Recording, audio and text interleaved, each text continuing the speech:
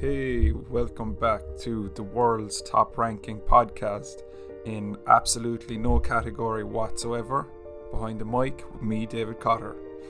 My guest on the show this week is a top ranking, world record holding endurance athlete from Leitrim.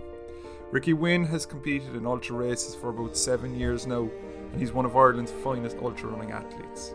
With regular first place finishes at races nationally and even top 10 finishes in some of the most significant ultra events in Europe. We talk all things mindset, training, nutrition, recovery, and the motivation behind the triumphant world record attempt on Craogh in June 22 in aid of motor neurons disease. This one is an absolute belter. Just before the episode starts, can I ask again for the listeners of this podcast to give it a rating on Spotify and subscribe on YouTube. So why does this matter? Because when I contact guests to come on the podcast, I need stone cold evidence that coming on this podcast is not a waste of their time, and ratings are one of the best ways to gauge the listener's relationship with the podcast. So if you're a one-off listener or a regular listener, get that thumb out and smash the damn 5-star rating like a legend. If you're on YouTube, subscribe and like the video. Now, time for episode 29, completing a world record on Craogh for motor neurons disease. Ricky, delighted to have you on, man. It's been a while since we first got in contact. I must admit, and I think, to the best of my knowledge, it's the first time I've ever had someone with a world record on the podcast. So, congratulations. How are you? Yeah, cheers, man. Thanks a million for having me on. Yeah, it's been a long time coming. I think you reached out to me maybe just after I did it, and I was supposed to come on, and it just didn't happen. So I'm delighted to be here. I'm delighted to be talking with you now, finally. Yeah, man. I love following endurance athletes more, like, because I like going to the gym and stuff like that, and I do small runs myself. I'm actually getting kind of back into it now again, which is good because I went through a stage of doing a lot of running. But there's something about following kind of the endurance athletes. There's just a bit more substance to it, I feel, than no, nothing against gym goers or GA or anything like that. But for me, it's really interesting because there's something with you guys in the psyche, and maybe you'll tell me this. It always seems like you have a level of demons that you're fighting. Is that fair to say? Um, I don't know, like that. I got into it because I saw some very very cool runners like Anton Kapitschka and Killian Jornet and stuff like that, And yeah, people go on about the demons, and there's a lot of runners that have a dark edge to them, and they have a dark side, and they have a few problems here and there, and they seem to get something out of that pain cave as such. Mm, But it's very funny. Like, I'm almost the polar opposite of that. I think that with a certain level of training, you keep that pain cave at bay. mm, I'm not searching for that pain, man. yeah, yeah. Like, I'm trying to push my body as far as it can go without hurting that much. And then when the hurt does come, yeah, you've got to deal with it. But I'm hoping that I don't have to deal with it for hour after hour after hour. I'm hoping that I can get my body in a physical condition that it can do the job. Yeah, but like I read there earlier, you're not in ultra that long, like, because you talk to some people are in it 10, 15 years, but you're only in it since about 2015. Is it really you're competing since 2015, we'll say? Yeah, like, I'm actually going in. This will be my seventh year competing. Yeah, I think sixth or seventh year. So like that, yeah, to me, I'm still a baby in this game. Like, I'm 40 years of age now, which again, it's not young, but in the ultra game, it's not old either. Mm, And it's funny. It's like I played football all my life, and I suppose I did that, and I did a few 5Ks and 10Ks, but I never put my body through the ringer that I'm kind of putting it through now. And I think that's maybe standing to me now that I'm only doing it 6 or 7 years. But at the same time, I started increasing my volume and my intensity in training at a certain age where my body was fully developed and ready to take on that challenge.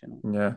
No, that's actually interesting as well there when you said that you're not like obviously to the best you're not fighting any demons that you know of like inside you because Do you know, like it would actually almost put you off like getting into a sport like this because like for me from the outside looking in, I'm like, oh, all these motherfuckers that are doing this race, like they're searching for something, they're trying to kill whatever demons because of the likes of, you know, the David Gogginses and things like these guys. You see all these endurance athletes and they've been brought up rough. But for someone like me that's just had a distinctly average upbringing, you know, grand privilege, like, you know, like I had to do my work since I was 15 or 16. But like, you know, I did not have a hard life by any stretch.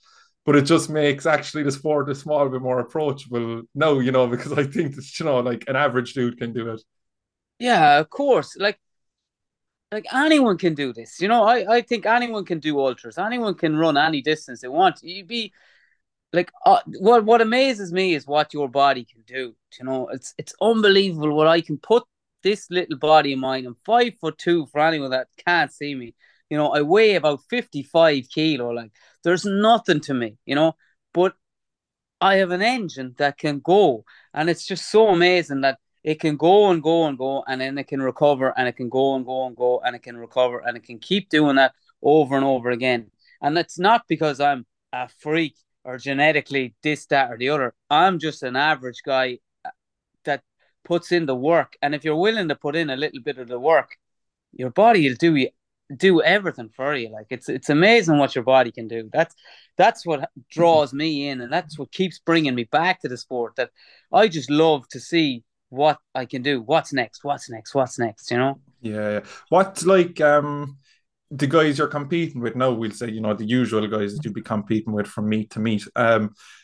Do you know, from you looking at them, do they have like, you know, we'll say like a distinctive feature about them? Would they be tall guys, short guys, or is there? It doesn't matter what shape or size you are. You know, it depends on the person how well you perform. Yeah, exactly. Like I have certain friends that do this and they're very, very good and they look like a runner. You look at them, you go, yeah, that guy's a runner. He's tall, he's lean, there's not a lot of body fat on him. He's probably a very good runner. But then I have other friends who, you know what I mean? They look like gym lads. Like they look like they have big shoulders, big arms, big legs. You'd be thinking, I don't know, this lad doesn't, but they can go the distance, man, and they've got power. So they're very good on the races that have more mountains, more vertical elevation, we'll say.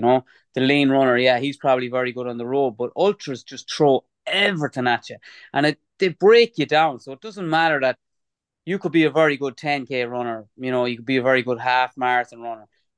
It doesn't really matter because Mm. once you get over 60, 70, 80 Ks into a race, I'm sorry, that 10K training, that's not going to stand to you there. That marathon training, yeah, it's going to get you so far, but you're running 80K now, you know, and then it's like anybody can win. And that's what I think is so cool about this sport is that anybody can win, as in Mm. if you stay in the fight long enough, you can win. Mm. You just gotta hang in there. I think that's just so cool. Like I've been in races in France where I actually beat Francois Dehaene in a race, man. Francois Dehaene is like one of the best runners on this planet, and he just had a bad day when I was Jesus. racing against him. And that's the shit that can happen over an ultra. Like these unbelievable runners can have bad days. Yeah, yeah. Do you think that your slighter frame, do you think that's a help, you know, like keeping off injuries and stuff there now? Because I'm thinking of myself, like I'm probably the bones. I'm probably 95 kg at the moment, like I'm 6'3". Like, does that slighter frame, like for yourself now, do you think that that kind of helps staving off injuries, or is it again like just fucking luck at a draw? Again, you would have pros and cons with it. Like I definitely think there's a pro on the climbs because I weigh very little and it probably takes less energy to get me to the top of the mountain as it does someone like yourself. But then again, you're looking at you, right? You're saying you're 6'3", you're 95 kilos. That means you're 6'3", you're tall, right? Mm, So you've got big long legs on you. You're not carrying a lot of weight if you're 6'3" and you're only 95 kilo, which means you're pretty mobile, like so you mm, could be pretty mobile. So you'll have certain strengths that I won't have, but then I'll have certain strengths that you won't have. yeah, More yeah. than likely, I'm probably going to be quicker on the downhill than you, just because my lower center of gravity is going to just make me quicker over that. But then on the flat, who's to know? You could be a lot quicker than me because you have that leg length, you know, Mm. and there's just so many variables into it. You know, Yeah, it's like there's no, I don't know, there's no set person. There's no, it's not like marathon running. I think, you know, there's a certain type. It's like cycling, like Tour de yeah, France cyclists. There's a certain physique that they have, you know, and that's what works. And it's worked time and time again where they're so lean up top, they have big quads on them, but everything else, they're a bag of bones on the bike, you know. But yeah, ultra yeah, running's different.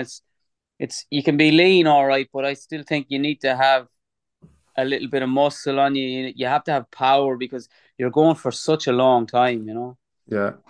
And when you say back in 2015 or 16 there, when you're kind of getting into it, do you get into it like you yourself now? Like, did you get into it via like were you competing in a 5 and a 10K and you were like, fuck, I want to kind of push a bit further here now, you know, or how was it? Like how because it is, I presume it's a quite intimidating sport to get into, like because you're thinking because people talk about the marathon and how hard that is. But when you're up in these fucking crazy numbers like that, it takes nearly an hour and a half, 2 hours to drive it. You're kind of Yeah. thinking, Jesus Christ, man, you know? Well, it's funny for me like that. I played football till I was 32. And like I had done as much as I was going to do in football. I thought that look, I'd given all I could, and I needed something else. I needed another challenge. I was at that stage of my life where, when you're playing club football, you're playing with a team of 15 lads, but you know, in a lot of the time it's 4 or 5 lads that are pulling the team along, and the other lads are sort of sitting in and having it handy. And I always thought I was one of those 4 lads, and I would have been one of those 4 lads that was working me whole off for year after year after year. And then I just got to the stage where, look, I'm 32 now. I'm done with this now. I need something else, and I want to focus more on me rather than the team.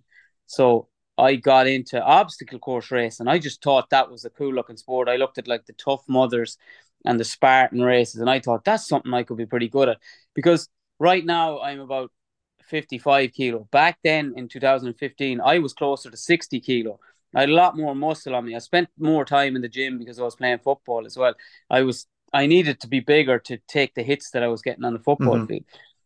But at the same time, I was still pretty mobile. I was still pretty quick, and I thought obstacle course racing could suit me. So I did 1 or 2 races, and I did okay in them. You know, I did like I might have finished in the top 10 out of maybe 100 people.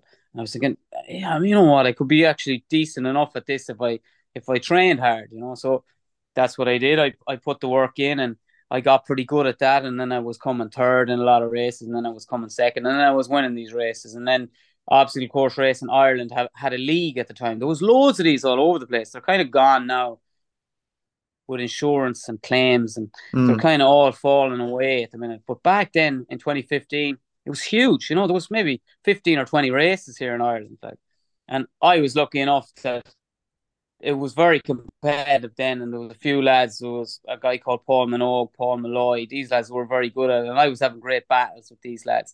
And I ended up winning the series out in 2015, I think. And then I got invited over to Tough Mudder in Nottingham, and that was an 8 hour endurance event. So it was Jesus. an obstacle course race with 90 obstacles on it over a 5 mile loop, and it started at 12 o'clock at night time, and it just ran for 8 hours. And you had to see how many loops you could get, you know. And my younger brother, he was there as well because he was doing it.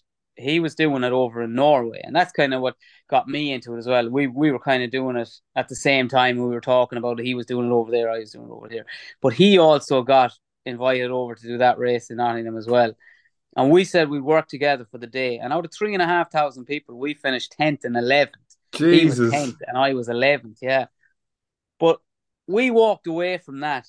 And like you would be thinking, all right, these lads are going to go at this full time now. They're going to try and, but no, man, it was the 8 hours of running.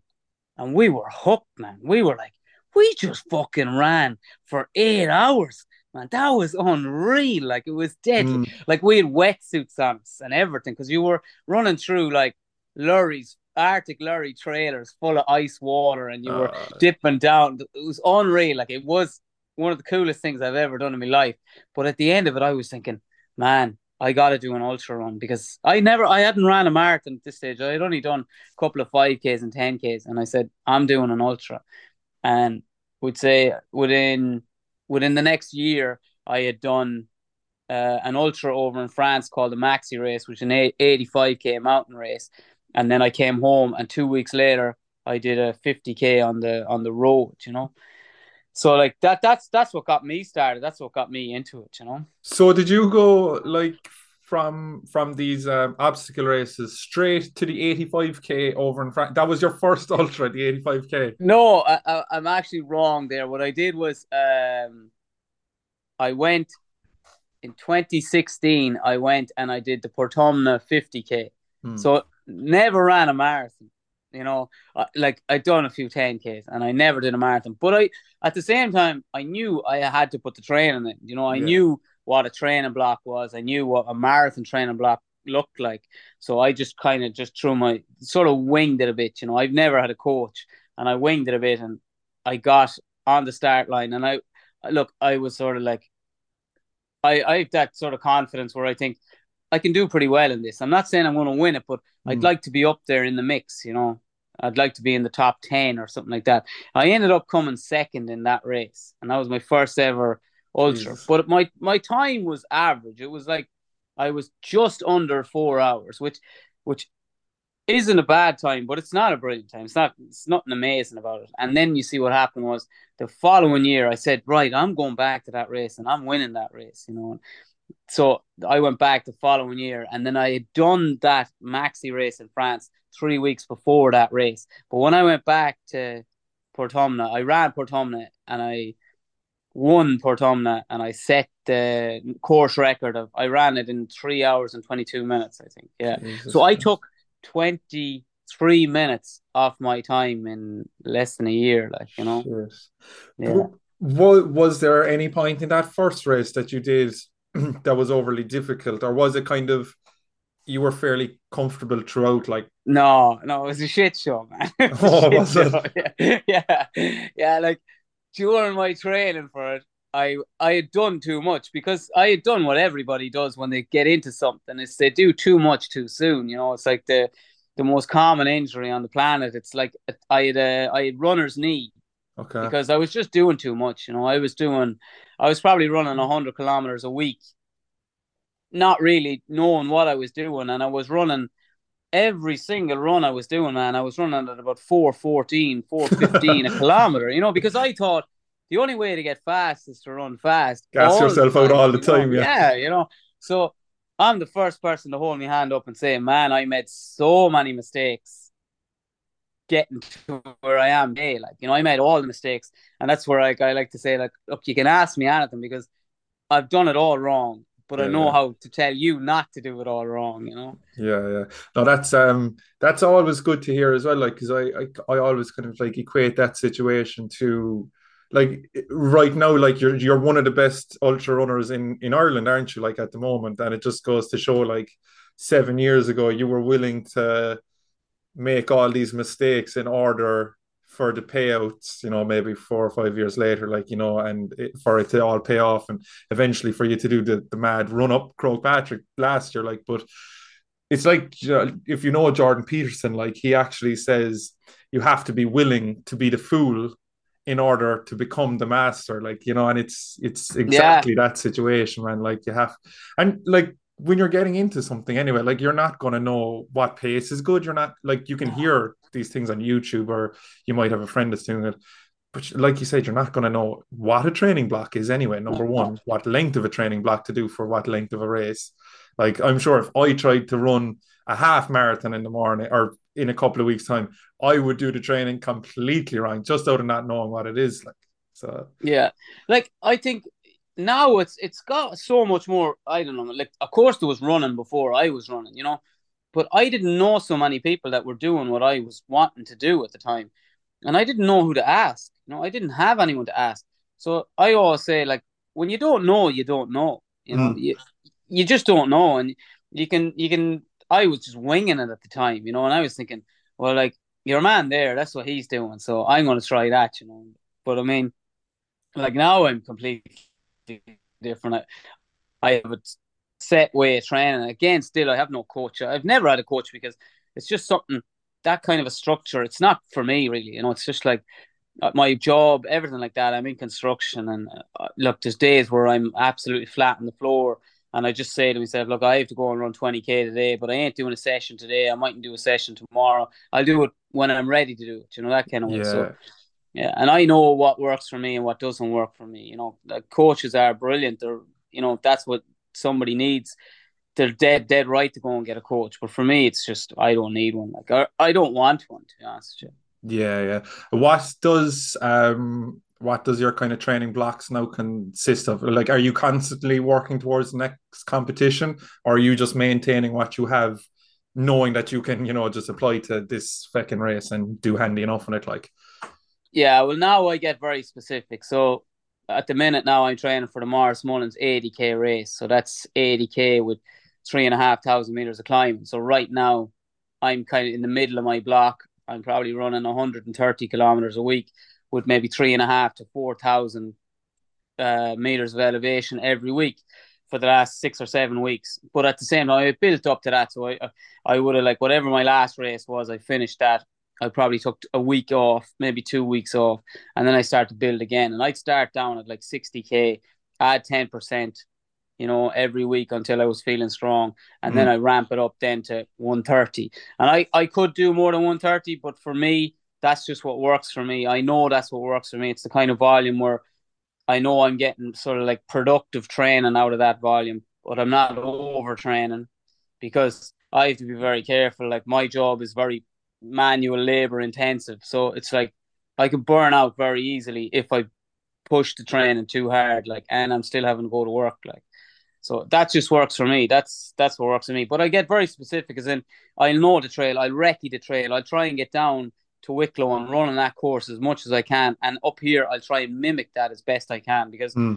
you try and leave everything, you try and leave nothing to chance, that you've covered all the bases, and you've that way when you turn up on race day, you're ready to go. You don't have to be worried about anything else. You're just focused on getting your nutrition in, getting your pace right, and then hanging on. Yeah, I suspect now 7 years into your ultra running career that there's very little. Well, I suppose you're probably learning all the time, but there's probably very little. There isn't many times that you're on a race now where something catches you by surprise and a feeling that you haven't had before on a previous race, or an injury or a tweak that you're feeling that you don't know how to handle when it comes upon you. Like, what were them first couple of times like, when you're getting to the point where your fucking legs are feeling like lead and you've never felt like that before? What are you using as your framework to power through that? Because, like, I suppose you probably don't have earphones, so you can't listen to a good old rap tune or EDM or whatever you choose, whatever your poison is. What are you choosing to kind of keep yourself plodding through? Do you have something that you're talking to yourself about, or what was the first kind of things that you laid for yourself to catch through the difficult moments?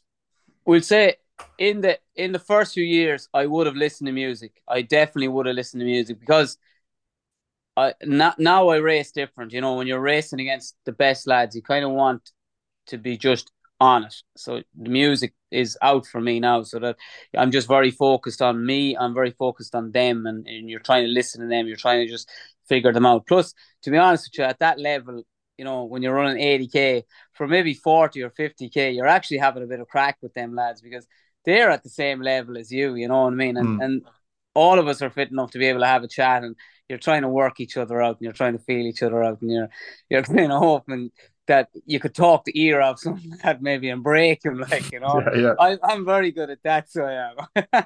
I think lads give up because they get sick of listening to me. But in the early years, I definitely had music, man, because music is something that, I think everyone gets this from music, that if you're in the gym even, you have a good beat in your ear, and it just, your mind can focus on that, and it can just enjoy that music or whatever, and it can just take your mind off the pain that you're in at that minute, like. But you'll have loads of different things, like your legs are hurting, like we'll say when I was first at this, you were cramping up, you were getting tight glutes, hamstrings were cramping, calves were cramping, horrific pain here, there, and everywhere. And that's, yeah, I call that the pain cave. But that pain cave came about because I didn't really know what I was doing. And I definitely didn't know how to train for that. I thought, yeah, I'm pretty fit. You know what I mean? I did this and I did that. So I should be able to do this race handy enough. And then bang, that race just wallops you. Mm. And it's just a struggle fest. You put the tunes on, you listen to that, and then your head just goes to those places where, you just have to finish. You just have to finish. And 9 times out of 10, you will finish. Unless you've got an injury, 9 times out of 10 you will finish. Yeah. So if did you have like a mental dialogue that you were having with yourself, like, come on, Ricky boy, like there's people counting on you to finish this, or like, because I suppose at times, like, so definitely in the early years, when you're not used to feeling that sort of pain, or them sort of kind of, oh, fuck this crack, like, I could be out here for another 2 or 3 hours, like, it's wet, it's miserable. I could just call whoever's on my support team there, just come collect me. I'm gassed. Like, are you saying, like, because I know well from listening to the likes of, Goggins there, and I know Connor O'Keefe there, I kind of follow him on Instagram as Yeah. well, like, their kind of thing is one foot in front of the other, like, just one step at a time, because they'll amount to, like a big amount after a while. Was that ever something for you, like, or were you kind of mentally strong Something for very, football? yeah, something very similar is you break it down. Like in a race, normally every 20% of the race, there's an aid station. There's somewhere to get a drink. There's somewhere to get a gel. There's somewhere to fill a water bottle or whatever. And you just, like, they're the little things. You just have to focus on, I just need to get here. I just need to get here. And once you get there, then you say, I just need to get to the next spot. And you break it down. But I still do that. You know what I mean? I still do that in races where I still go, all right, you just need to get to this section of the race. Don't worry about that, lads, till you get to that section of the race. And you break it down into small chunks. Because if you just think that, man, I'm 30K in and my legs are fried, man, I'm done here and I've Mm, got 50K to go, you're just going to want to quit. Like, you're just going to want to quit. So you just have to tell yourself, I just need to get 5K down the road. I need to get that 10K down the road. And then when you get to that 10K, you just have another 10K to go. And then you get to that one, you just have another 10K. And you just break it down like that. You try mm, and keep it as simple as you can. Like, don't overcomplicate the thing and don't fill your head with, like, you're always going to have those doubts saying, I can't do this, I can't do this. But at the same time, if you put in the training, more than likely you'll have those moments where you think, do you know what, this will pass, this will pass, and you'll have a purple patch and you'll go good again. And it's amazing how it actually will. I've seen so many people that they're dead and buried in the middle of a race, but then coming across the finish line, man, they're sprinting. They're sprinting mm. across the finish line. They had more to give. You always have more to give. Like, Yeah, yeah, yeah. Because, like, I did the most I've ever. I'm kind of, trying to figure out for myself, like, just like what's the best thing to carry you through. Because the most I've ever run was 21K. But I remember the same day I felt quite good at the 21K, and once I reached the 21K, I was like, let's go for 25. Like, yeah, let's go for 25. Come on, you can push it. And I just remember getting to kilometer 22, and I probably should have stopped when I got the half marathon, because I had my achievement done, but I was just, getting greedy then. And to this day, I still look back and it's like, that was a failure. Like, you didn't reach the 25, but my initial goal was the 21 point whatever, like, or yeah. But I'll tell you what happened there. And this is I do talk about this a good bit. If if I go out on a run and I say I'm going to run 14 kilometers, right? If I say I'm going to go 14K, and then I get to 14K and I say to myself, I'm going to do, or I get to about 12K and I said, you know what, I'm going to do 16K.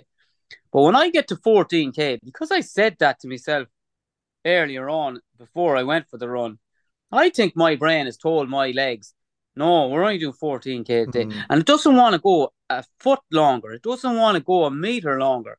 And I think that's the same. It's like when I do these big long runs, I'm not messing. I say this, if it was a 100K race and I ran 5 kilometers, I would say it to the person next to me. And I wouldn't be joking.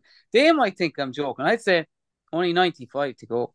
And that's yeah, exactly what I tell myself. yeah, It's yeah, only 95 to go. yeah, Because if I say, because what could happen is you could get lost and you take a wrong turn and you turn that 100K race into a 110k race, Oh, you know. fuck. And if you tell yourself that when you get lost, you probably won't finish that race, you know. Yeah, yeah. But you have to be ready to just turn your brain off and say it'll be finished when it's finished. But one thing for sure, it will get finished. Mm. You know, that's the only way I looked at it. Like, I did a race there in Sweden in November with my younger brother Brian, and the two of us ended up doing brilliantly in the race. We ended up finishing eighth. It was a UTMB World Series race. We finished joint eighth. It was brilliant. It was one of the coolest things I ever did. Like, that's a massive race. Mm. And I was in charge of the pace. I said to Brian, I said, look, Brian, because Brian was after having one or two races, it didn't go that well for him. And I said, look, I went over, it was in Sweden. I says, you're doing this race with me. And we said, sound. And I says, I will do the pace. You don't worry about the pace. I'll push the pace. You just hang on tight. And he goes, sound. I says, you are in charge of the GPS, because it was marked, but at the same time, it started at 11 o'clock at night time. So it was 9 hours in the dark. Mm. And this is in Sweden in November. You know, Oh, it's Christ. black Yeah, dark. yeah. Yeah. And black dark. And I says, you are just in charge of the GPS. You just keep an eye on that watch and make sure we're not taking on wrong. We took about 4 wrong turns in the first fucking 20k, man. You know, I said, oh, Brian, you're killing me. And we ended up running 108 kilometers in a 101 kilometer race, you know.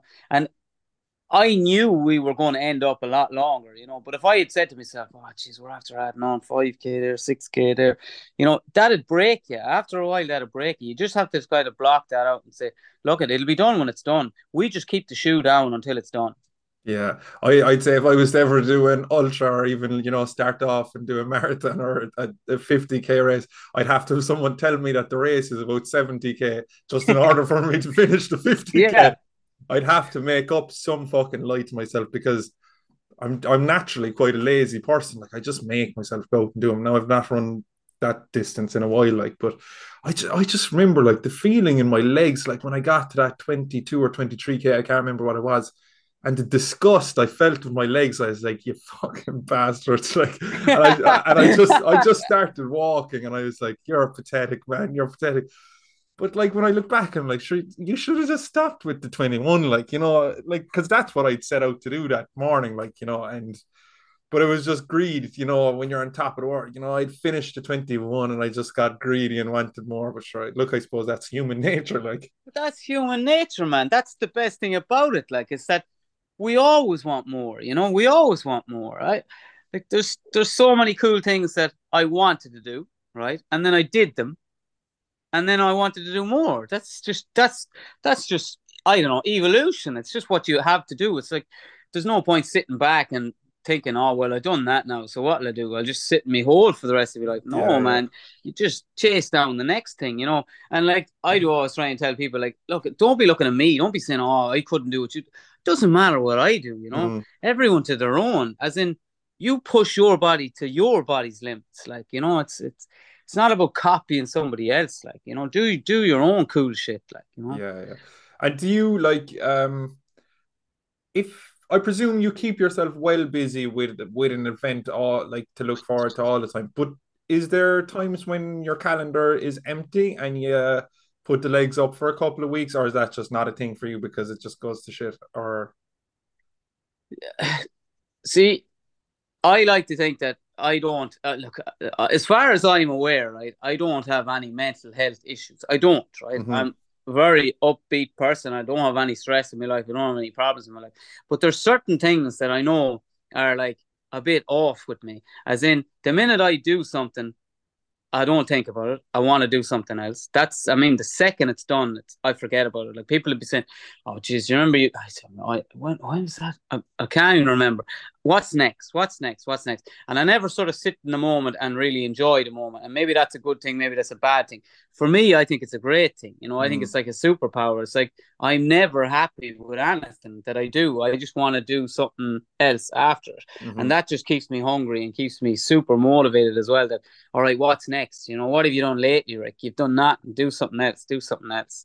So that's kind of where my mentality is. So I plan my race out. Now, don't get me wrong. Of course, I do a race and then I have some downtime. So I could take a week off. So I would take a week off training, off everything. I wouldn't even get up on the bike for 1 week. And then after that, I would have to start training, you know.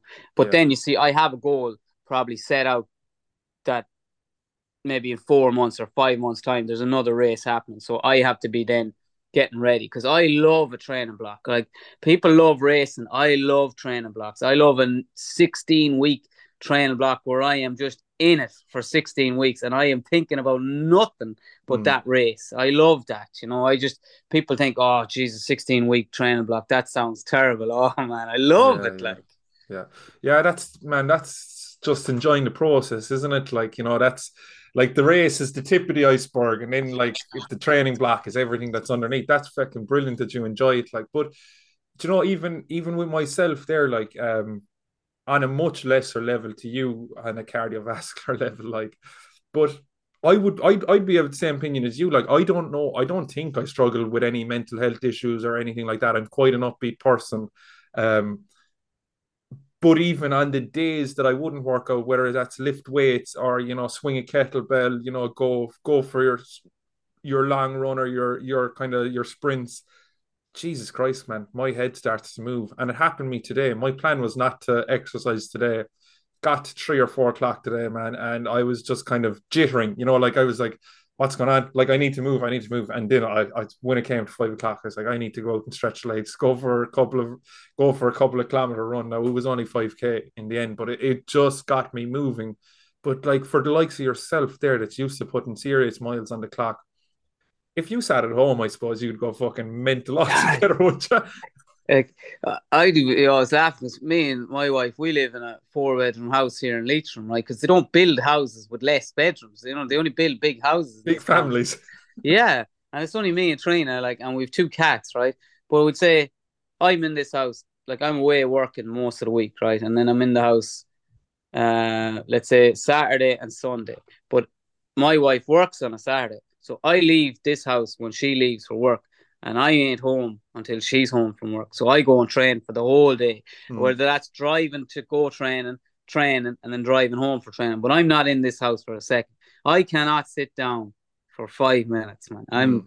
the hardest man in the world to be married to because I just don't want to do nothing. And even on our days off, I'd be a dose, like, because I'd be like rattling around in the house. Like I can't sit Yeah, in the house for too long, you know. And even though I know I should probably be resting, you know, it's just something I just don't want to be sitting down. Like I just thinking, come on, we have to do something. We have to do something. yeah, yeah. Like, and I actually, admittedly, I like watching a movie as much as the next lad, like, or like making a bit of content there for the podcast. Well, I don't actually enjoy making the content for the podcast. I love the chat, hate the actual, the editing because it's just not, it's not me. I like the art of the conversation, but yeah, man, it's just the sitting around like this. The sedentary lifestyle just doesn't suit me as much as I'd love to be able to sit down all day, like, and just chill out. And don't get me wrong, some days there, like if I was hungover, now I don't drink that much anymore, but if I was hungover or something, the last thing you want to do is go out and go for a run. Even though I saw you head out this morning, you were after a couple of Oh, gas, yesterday, were you? yesterday, yeah, yeah. Yeah, Yeah. but like that, believe me, like there's days. Look, don't get me wrong as well. Like I do watch Netflix. Me and Trina watch Netflix most evenings. You know, when I'm at home, I love watching Netflix. Like we're watching series at the minute, you know, or something like that. Like, and I love that. That's our time together on the couch, whatever, and that's great, you know. And I love sleeping in every now and again as well. I like a lie in as well, but hanging around the house doing Mm, that. No, that's I yeah, can't yeah. do that. Yeah, I can enjoy the little bit of relaxing in between, like, but I wouldn't be one for sitting in a house all day. I always think that, look at there's only so many hours in the day. Let's do something. Come on, you know, especially I on your days off, because we're all going to work to do something we probably don't really want to do anyway. yeah. And that's one thing I always say. Like, people always say to me, "Geez, I don't know how you do it there, like in the evening on a winter's night after work. You know, you were up on a roof all day." Thinking, look at if I'm willing to go to a place that I don't really want to for 8, 9, 10 hours a day, I'm surely going to spend an hour doing something I love doing, you know? Yeah. What like you obviously travel a bit for work with the construction. Like what does that like how does that affect your training? Are you a morning training or trainer or an evening or Now, I'm what's an evening trainer because, like, I'm gone out of my house at 5:15 in the morning. Of and I'm on the course. road. So like at the minute we're fitting solar panels all over the country. So I'm like tomorrow, like we'll say I'll get up at 5:15 and I'll head for Wicklow. We'll do two jobs. We'll do one in Wicklow, one in Wexford. Stay in a hotel, get up, do two jobs the following day, and then Yeah. I'll drive home. And then so it could be 7 o'clock in the evening before I get home. Then I just go. It's like, but it's funny. It's like even though it's not routine, I make it a routine that the minute I finish work, I get into a hotel room or into my house. I go, I have a shower. I always have a shower, man. Get my body super warm, because I'm usually outside all day. Hmm. And even if it's not cold, it feels like my bones are stiff or something. Yeah, yeah. So then I go in, I'll have a shower, and then I just go run. And it's usually around 18K. I kind of average around 18K a day, from Monday to Friday. And then I do two long runs at the weekend. And yeah, I'd be super tired and stuff like that. But look, for me, it's easy because my goal is always a race and I want to do well in that race. So for me, it's easy for me to do it because I know what I want and I know what it takes to get there. Mm. So I don't struggle with motivation. That's actually very interesting what you said there about making it a routine because I actually started a new job there the start of January.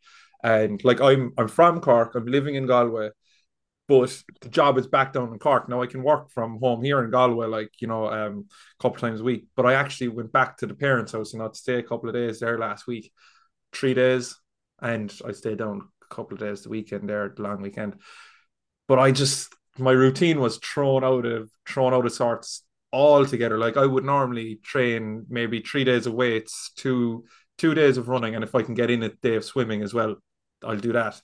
But like, oh man, I was thrown all out of sorts last week. I was sleeping in because I lived closer to my work, and stuff like that. I wasn't exercising.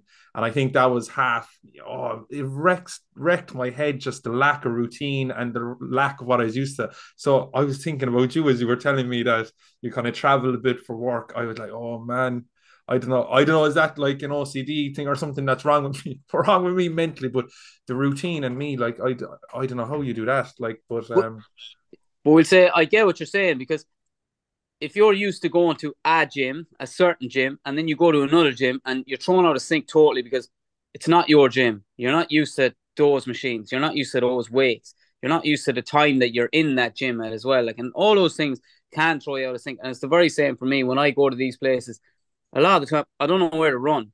I have no idea where to run. yeah, So I got to go into my phone and like I have a Sunto watch, so I got to go into the Sunto app. I got to go and make a route because it's at nighttime usually as well. Like it's mm, dark, so I have to get a head torch on. I have to get the high vis on, but as well I have to map out something, and I'm not sure where I'm going. But that's the great thing about having like a good watch or a good app on your phone that you can just do that, make a route. And I just say I need to run 16K today, 18K today. I know what I have to do anyway. And then that's it. I put that in my thing. I'd start the watch and I just go. And I try and block out that this isn't like when I first was doing that, you know what I mean? You're thinking, oh man, I'm so used to my blue way. Like yeah, I yeah. literally walk outside my door here outside this house and I'm on the blue way, and I've got an 18K loop, I've got a 25K loop, and they're bread and butter to me. I Mm, love them. There's no traffic, there's no cars, there's no nothing, there's hardly any people. I never meet anybody. I love it. But then when I'm in a city, I could be in Dublin, I could be in Wicklow, Galway, it could be anywhere. I haven't a clue where I'm going. But I'm very good at just saying, Rick, doesn't matter. You just need to get 16K done. And even if I had to run 8K one way, turn around and run 8K back, I'd do it. I just get it yeah. done, man. Yeah, that's very good. And actually, the trick even with the shower, I know you work manual labor and kind of like at the keyboard all day, but it's actually a good one because I actually find it's a strange one with me. Like I hate working out, after I've been sitting down all day, the same clothes on, even that sort of shit, I just feel like Yeah, clammy or whatever. So actually the shower thing actually sounds like a good idea, even though you wouldn't be cold, like, but to get you going. But it will. It just freshens you up or something. I don't know. yeah, yeah. And then you're just nice and warm. You put on your gear then as well, and you're just that's it, ready to go. It nearly actually I think it nearly tricks your head into thinking, all right, it's first thing on a Saturday morning, we're going, you Yeah, yeah. know.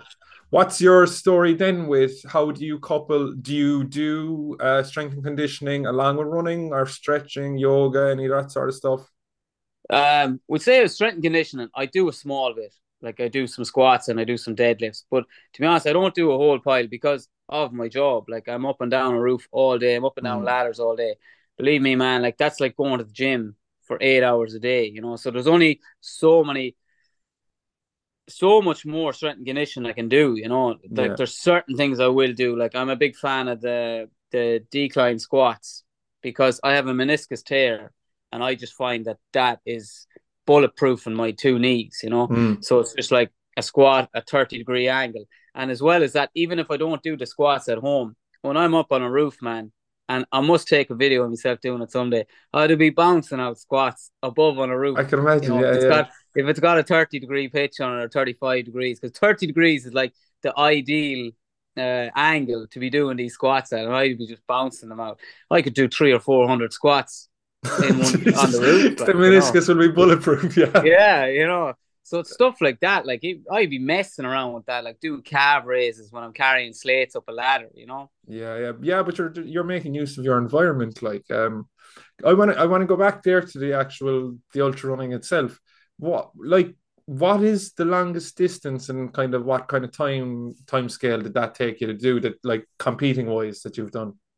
Yeah, so my longest race was the Kerryway 200, so 200 kilometers. Well, it's 197 kilometers, and I ran that in 22 hours and 52 minutes. So like I would have won it. I came second in that race, How long? and I would have won it every other year bar one.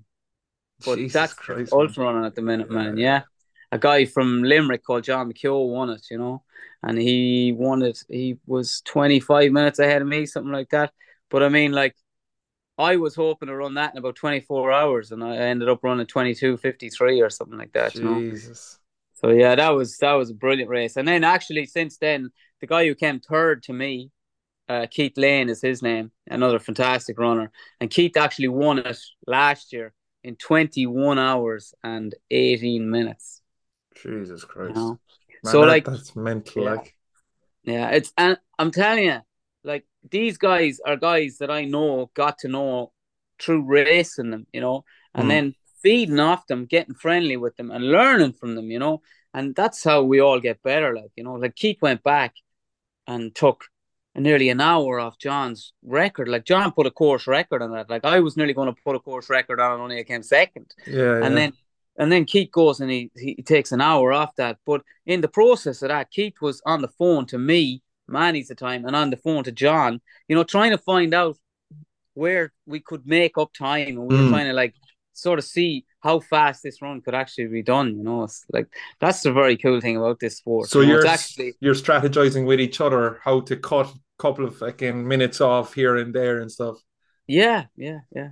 That's gas that you kind of feed off each other because I presume there's a competitive edge, obviously. Like, it's a race, and you probably, like, if you're competing on the same race, you want to beat each other. Like, that's Yeah, ultimately how yeah, a race goes. But it's good, like, that you're kind of strategizing as well at the same time. Like, how the fuck can we make this, yeah. Like faster? we'd say for that race, myself and Keith Lane, we had never met, and we decided, look, I'm going to be going down to Kerry to Recce, and he was saying, well, I'm going out to Kerry. I says, well, sure. How about we do it together? And we're competing against each other. We want to beat each other, you know.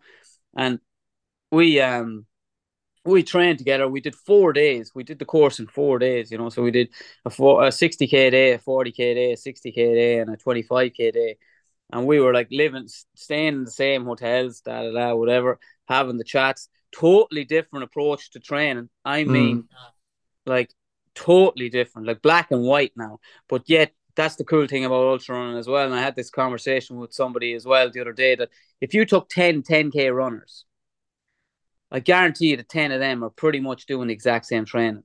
And it's probably going to be a little bit of genetics or DNA or just talent that's going to win out of those 10 lads. But you can take 10 ultra runners and you can have 10 totally different approaches. And none of those are bad approaches, you know? Mm. All of those approaches could work in ultra running. And that's what's so cool about ultra running. Yeah.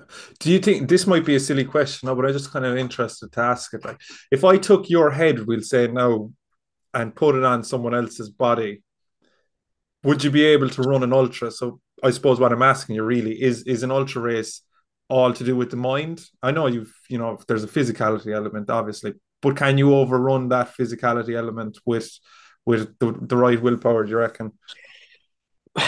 Depends on the race. Like, I know lads that are unbreakable, that are unstoppable. They would go for days without sleep, but that's no good in a fast race. You Mm, know, like if you take Kerry for instance, I know lots of lads that can dog it out and they'll definitely finish the race, but they probably won't win the race because they're not quick enough. mm, Because there's certain races where they're just fast and they're runners races, and it's not enough. Like a couple of years ago, I used to think that ultra running is a slog. It's just, you know what I mean. It's just how long can you suffer for how long? But I'm afraid that's not ultra running anymore. Speed. All the guys from marathon distance are coming into ultras now. mm. Like even if you look at the UTMB races over in France or any of the big UTMB races in the World Series, they're so fast now. Like guys are smashing records left, right, and center because they're just all fast now. You know what I mean? Yeah. So I think that day of the real long slogger, Toughen it out, yeah. yeah. But then there is certain races where that works. Where if you look at something like the Spine, over in Wales, the Spine is like a 5 day endurance event where Jesus. you know what I mean, where you're living on nothing. You're living on like a couple of hours of sleep a day. You're trying to cover serious ground over serious terrain in torrential weather, freezing cold conditions, Baltic, and like that. Again, like they're just so different. They're like ultra running has so many things it can throw at you. Like so, Yeah. a race like that, the guy who can run the marathon in 2:26, it's no good to him there. Like, Yeah, yeah, yeah. you know. Is, is there like there's obviously no sub disciplines within the ultra? Would you have guys that would only do the fast races and other guys that are, in it for the long sloggers like See, you will have something like so you have the I'm going over to do a race called the CCC in France. It's 110K with 6,000 meters of climb. Sounds crazy, awful? but it's a fast. Yeah, it's a fast race. But then on the same weekend, you actually have the UTMB race, which is 170 kilometers with 10,000 meters of climbing. Mm, So that's the kind of race where the hybrid athlete is going to do really well. The guy who can move pretty quick, but is tough, as mm, in almost unbreakable, serious willpower, because willpower is what you need in those kind of races, because eventually the speed is going to go, you know what I mean? You're only going to be pushing at the high pace for so long until your legs give out, and then you're relying on your mental side. It's all a mental thing then after that. Like, because believe me, man, there's there's every fiber in your body wants you to quit. Like, you're everything is telling you, oh man, would you just go home? Like nobody cares, just go home. Nobody's going to be giving out to you. Just yeah, you're all yeah. right, you're grand. Just go home. But it's just the mental side kicks over, and it's like, no man, I'm finishing this. I'm doing this. Yeah, yeah. What's are you still plant-based? Yeah, all the time? Yeah, yeah, yeah. Yeah. 4 years now. Yeah, yeah. What spurred that decision? A few things. Like I had tried every diet, and some of them would work, and some of them would work really well. But I always found that if I got about 70K into a race, I started getting sick. I started getting stomach problems, and at the time, I thought, sure, look, this is normal. I saw a lot of YouTube videos, and there was these American dudes, and they were puking around the place like it's part of ultra running. It's not though. It shouldn't be that way. You shouldn't be Mm, getting sick. And because it's having a massive impact on your race because you're not getting any calories in. So I was trying to figure out what am I going to do. And then also there was other things where my recovery wasn't as good. You know what I mean? I'd be doing long training sessions, and the next day I'd be very tired, or I'd be very tired for a week after that. And I just read a bit about the vegan diet, plant based diets, that you've a lot less inflammation in your body, mm, so your recovery is way quicker. And that's kind of why I started straight away. I was like, well, I'll give it a go. And then just in that, I realized, you know what, like I'm able to do races now, and I don't feel like getting sick. I'm able to get calories in. I'm recovering really well, so it was a no-brainer for me, and it was an easy diet for me to do. I'm very good at doing something like that. I'm very good at like saying, well, you can't have this. I'm very Mm. good like saying, well, okay, I can't have that now. Well, then I don't want it. That's fine. Yeah, yeah, yeah, And if it's going to make me better in my sport, then I'm all for it. yeah, So I'm very easily swayed over to that side and go, yeah, well, this is working for me now, so I'm all in. yeah. Did Yeah, no, that's interesting. Because I actually did a podcast with my brother. He's a doctor, like, and he's a vegan as well, fierce into the lifestyle medicine, and a big proponent of it from every angle, from the environment to more, or from the ethical and from the performance and health benefits as well. Yeah, So yeah, it's just interesting to actually talk to you. Just like, well, I've been listening to him for years as well, like, but yeah, it does seem like it's coming into to the mainstream now, that it seems to be the way to go. No, like Jesus, there's diets for everyone, and again, like whatever you feel best yourself doing it. I suppose if you're not trying up like yourself in the race, you probably never would have even thought about changing your diet. So yeah, it's a bit of like investigation as well. But what does your kind of meal plans look like the day or two before, or even the week leading up to? What are you eating lots of? What are you eating little of? yeah. I'm very simple, as in I nearly eat the same thing every day. Like I wake up, I have a bagel with peanut butter and jam. That's every day, and then we say for lunch I could have a wrap with falafel and salad in it. Like that's nearly every single day. And then every single day my dinner is the exact same. It's a massive bowl of vegetables. Like I mean a massive bowl, and it usually has something like chickpeas or falafel or something like that for protein. Mm, And then I have lots of carbohydrates. Would say I'll either have pasta or gnocchi or rice or something like that. And I keep it as simple as I can, because that way I know that it's working, and I'm mm, not throwing that an extra into it. I'm not trying a load of new things. And then come race week, nothing needs to change. I just yeah, keep that going the same way. I might just add in more carbohydrates on the week of a race. yeah. I load up on the carbs, but I wouldn't really focus too much on anything. I just kind of keep it the same. It's Keep the it the same. same. Nearly 365, man. You don't complicate it, like you just keep Yeah, it I nice. don't. Yeah, Yeah, yeah, yeah, yeah. yeah. And what I about find if something works, keep it that I'm way? doing keep it that way. Yeah. Yeah. And what about, are you like supplementing with vegan protein shakes or anything like that? No. No, the only supplements I don't take any protein supplements at all. I never was one for the protein shakes anyway. It's just something I never bothered with. Yeah. Like I drink a lot of like oat milk, almond milk. I drink a lot of those kind of milks.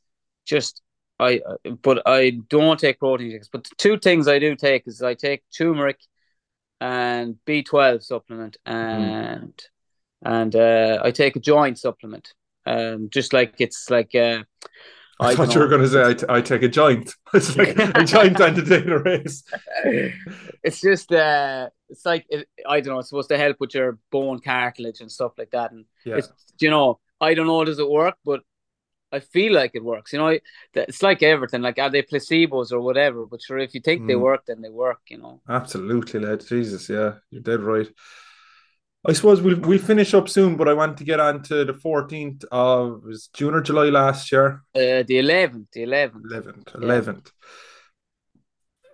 So you are now a world record holder for the most amount of meters ascended and descended yeah. um On foot in 24 hours. on Yeah, foot in 24 hours. And you did it up your local, I suppose, up your local mountain, Patrick.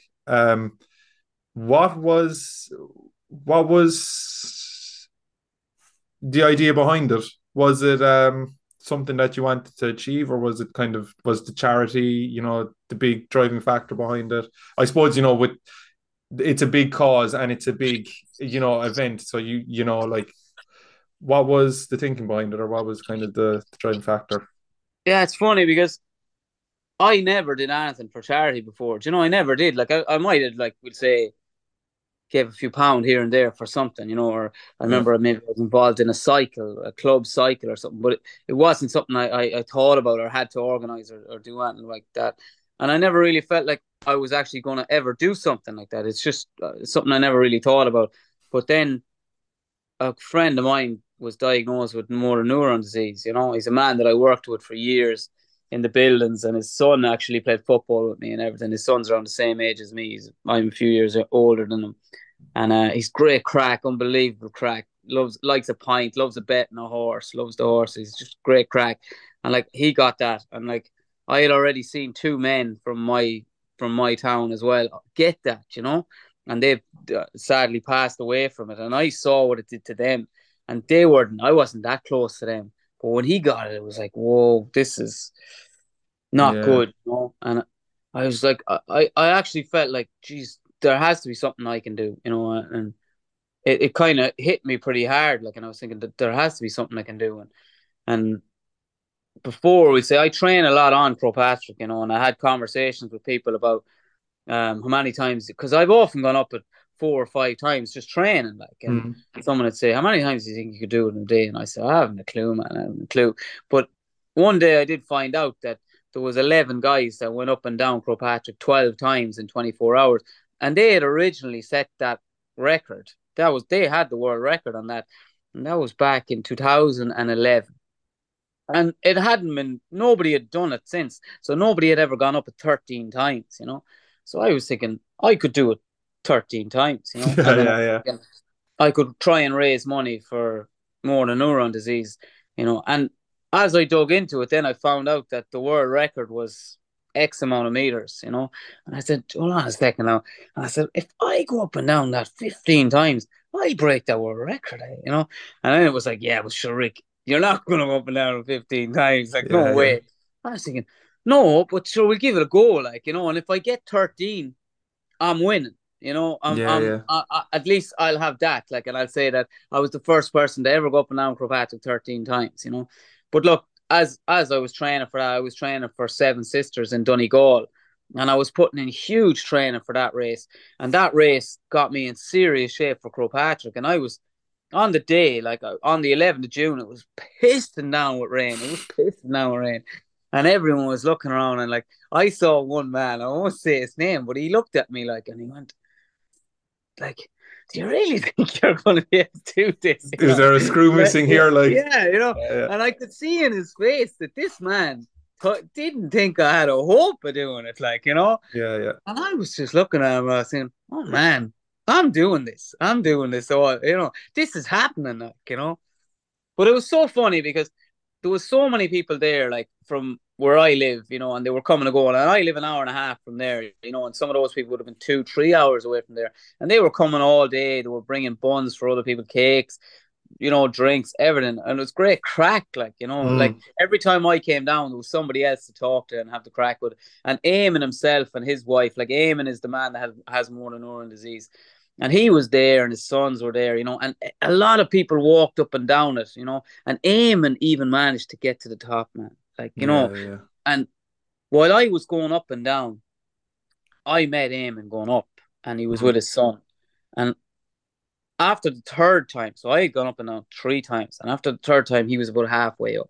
Mm. I was looking at my older brother was running with me at the time, and I said to Alan, I said, I'm telling you, Alan, if Eamon Reynolds gets to the top of this fucking mountain, I can't go home unless I get this. I can't go home unless I 15. get this world record. Like I Yeah, can't. yeah, There's no way I can't do it now. yeah, yeah. So that was it. Like that was enough for me just to, If this man knock it can out of the do it park. with his disease, and you can do it, Yeah, yeah, yeah. like it was incredible. Like, and he got up there and everything. Like, and I was like, Jesus Christ, man, I have to do this now.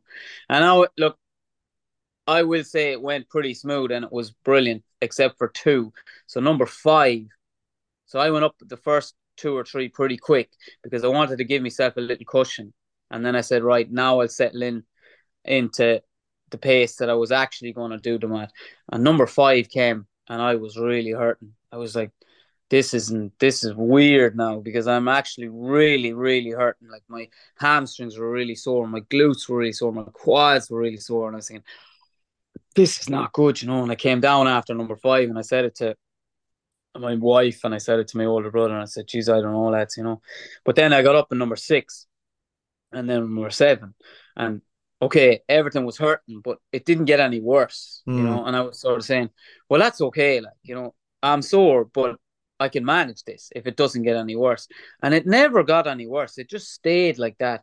until number 13, and then number 13, the sun came out just for about like 2 minutes, and I went, "Oh, not so bad." And I actually said to myself, "Do you know what? I might get to finish this in a t-shirt, you know." And then Yeah, bang, the clouds came over, yeah. the sky went black, Lovely. man, and it was Baltic cold, you know, because the sun was just after coming up, so it was only like maybe 6:30 in the morning or something like that, and the sun came up for those 2 minutes, and then it pissed down rain on top of me. I was freezing cold, and when I got down after 13, I thought, oh man, I don't know how I'm going to This get these world two. record can stay on the mountain. Yeah, but then it's so funny because I went up. What happened was on number 13, because I was so cold on the descent, I was nearly walking. I was in so much pain and I was so Mm, stiff and I was so cold. And that was my slowest time to come down the whole day. And I thought, well, that's it. My downhill legs are gone. So I got to get up number 14 quicker than I've gone up all day because I can't come down quick anymore. oh So I yeah, got up 14 quicker than I got up all day. I turned around and I came down 13 like I did all day. It was, grand. yeah, amazing. Like it was like my body just said, "You're all right, Rick. You're grand. Yeah. Do you One think more it to was? do that." Do you think it was that thing that we were talking about earlier?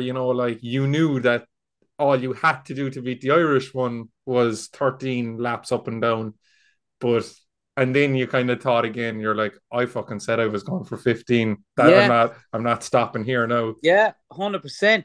100%. It was probably my way, sort of a get out of jail free card. Yeah, Like, it's going, mad. look at it. I said I'd be happy enough with 13, you know, but then, yeah, the other bit kicked in where no, no, no, no, you know, and maybe if I was on my own, I could have left it at that, you know. Yeah, yeah. Yeah, but the only thing is, I had so many good people around me that were like just Go on. geeing me on, and you know, they're expecting you to do the thing you set out to do, like, you know. Yeah. I So love yeah, it was an I love amazing day. I love that now, like, and I actually love, like hearing. I like reading books and stuff like that now and then, and I love quotes and things like that, and I love applying them to real life. And I just when you were on about number 5, and you said there you were like, I felt the pain, but I kept going, and it wasn't that the pain left; it just didn't get any worse. And it just reminded me of the quote, "Make friends with pain, and you'll never be lonely." And I just thought, man, that's fucking so true. Like if you can become comfortable in pain, you'll never be fucking lonely, man. Or Yeah, you can conquer anything. Like that's mad. Like no, yeah. It's like I have to say, like, I'm not a very deep person. You know, I don't have like massive like things going on in my brain to get me through. But there's certain things that I pick up on, and it's like, you know, when you see someone like Eli Kipchoge, and yeah, Kipchoge's running at 250 a kilometer, and he looks like he's having fun. You know, he almost looks like he's smiling, and people are thinking like, ah, he's unbelievable, he's a machine, and yeah, he's a machine. But what he's very good at is very good at being comfortable, being uncomfortable. yeah, That's yeah, what yeah, he is. You know, he is in a shit ton of pain, but yeah, he's yeah, just comfortable in that pain. He yeah, knows yeah, what it's going to take to get the job done, you know. And I always think like that. It's like you said, you know, you make friends with the pain. Like the pain is always going to come. It is always going to come. So when it does come, don't be surprised it's there. Like, yeah, you yeah. know, Sit don't. with it, fight it. Yeah, Yeah, don't be saying what's this all about. What do you mean? What's this all about? You knew this was coming, but it yeah, just might have came a little bit earlier than you were expecting. That's all. You know. yeah, yeah. It's like, yeah, that's like fucking Goggins there as well. He's always going on about that, man. Get comfortable being uncomfortable, Yeah. and when he's on about the Hell Week, there, like, that he's on, like, and he said, "I fucking switch him, man. I pretend I'm the guard in the park, or the lieutenant or the sergeant in the park, shouting down at me, and I looked him in the eye and say, I Yeah. ain't leaving, motherfucker." Yeah, The quote I love from Goggins is the one where he just says, "Ain't no grave gonna hold me down, motherfucker." oh I man, love that his line. I his love quote that line. his quotes are golden. Like, who's going to Yeah, carry the boats? And you don't know me, son. yeah. No, he's brilliant. Suppose fair play to you, man. That is absolutely unbelievable. Like, and I think it's probably a good place to end as well. Um, So do you have any advice to anyone that's listening to this that maybe wants to give ultra running an attempt or any sort of physical activity? What's your advice to someone that's listening to this that's struggling to find something for them, or they want to give something new a go and they want to get good at something new? What's your advice to them? Yeah, my advice is look, find something. I always say you have to find the joy in something, right? Like I love this sport. Like anyone that ever listens to me, they, they have to hear how much I love this, because as hard as it is, I talk about it and I love talking about it. I love doing it. I love everything there is about this sport, right? But that's running. That's just running. Not everybody loves running as much as I love running. I don't care if you love knitting. If you love knitting, knit and knit every day if you can, if that's what makes you happy, because that's all you need to do. You need to keep practicing every day. I'm not saying you have to run 20K or 30K every day, but you have to do something every day or every other day to get good at it. You can't expect to get good at anything overnight. Everything Mm, takes time. As in, I didn't get where I am today in a flash. It took 7 years of hard work running 120, 130 kilometers a week for 7 years. You know what I mean? Like, so it takes a long time to get good at something. But when you do get good at it, you know what I mean? There's nothing yeah, quite like it. Like this is a drug, man. Exercise is a drug, and it's the yeah. best drug you can have. Like, and my advice to anybody starting off is when you do start off, start slow, start small. Don't be a hero. You don't need to be a hero. Just start slow, start small, be patient with it, and eventually your body you just get so used to it, and then you can add in more volume, you can add in more speed, and you just get better and better. Them small daily improvements amount to a lot over time, don't they? Yeah. Yeah. Ricky, man, it's been an absolute pleasure and delighted that we finally got around to it. And I think, you know what, that was fucking stunning. Listening to some of that stuff was absolutely brilliant. Cheers, man. Cheers. Cheers. Cheers. Absolute pleasure. Thanks, guys.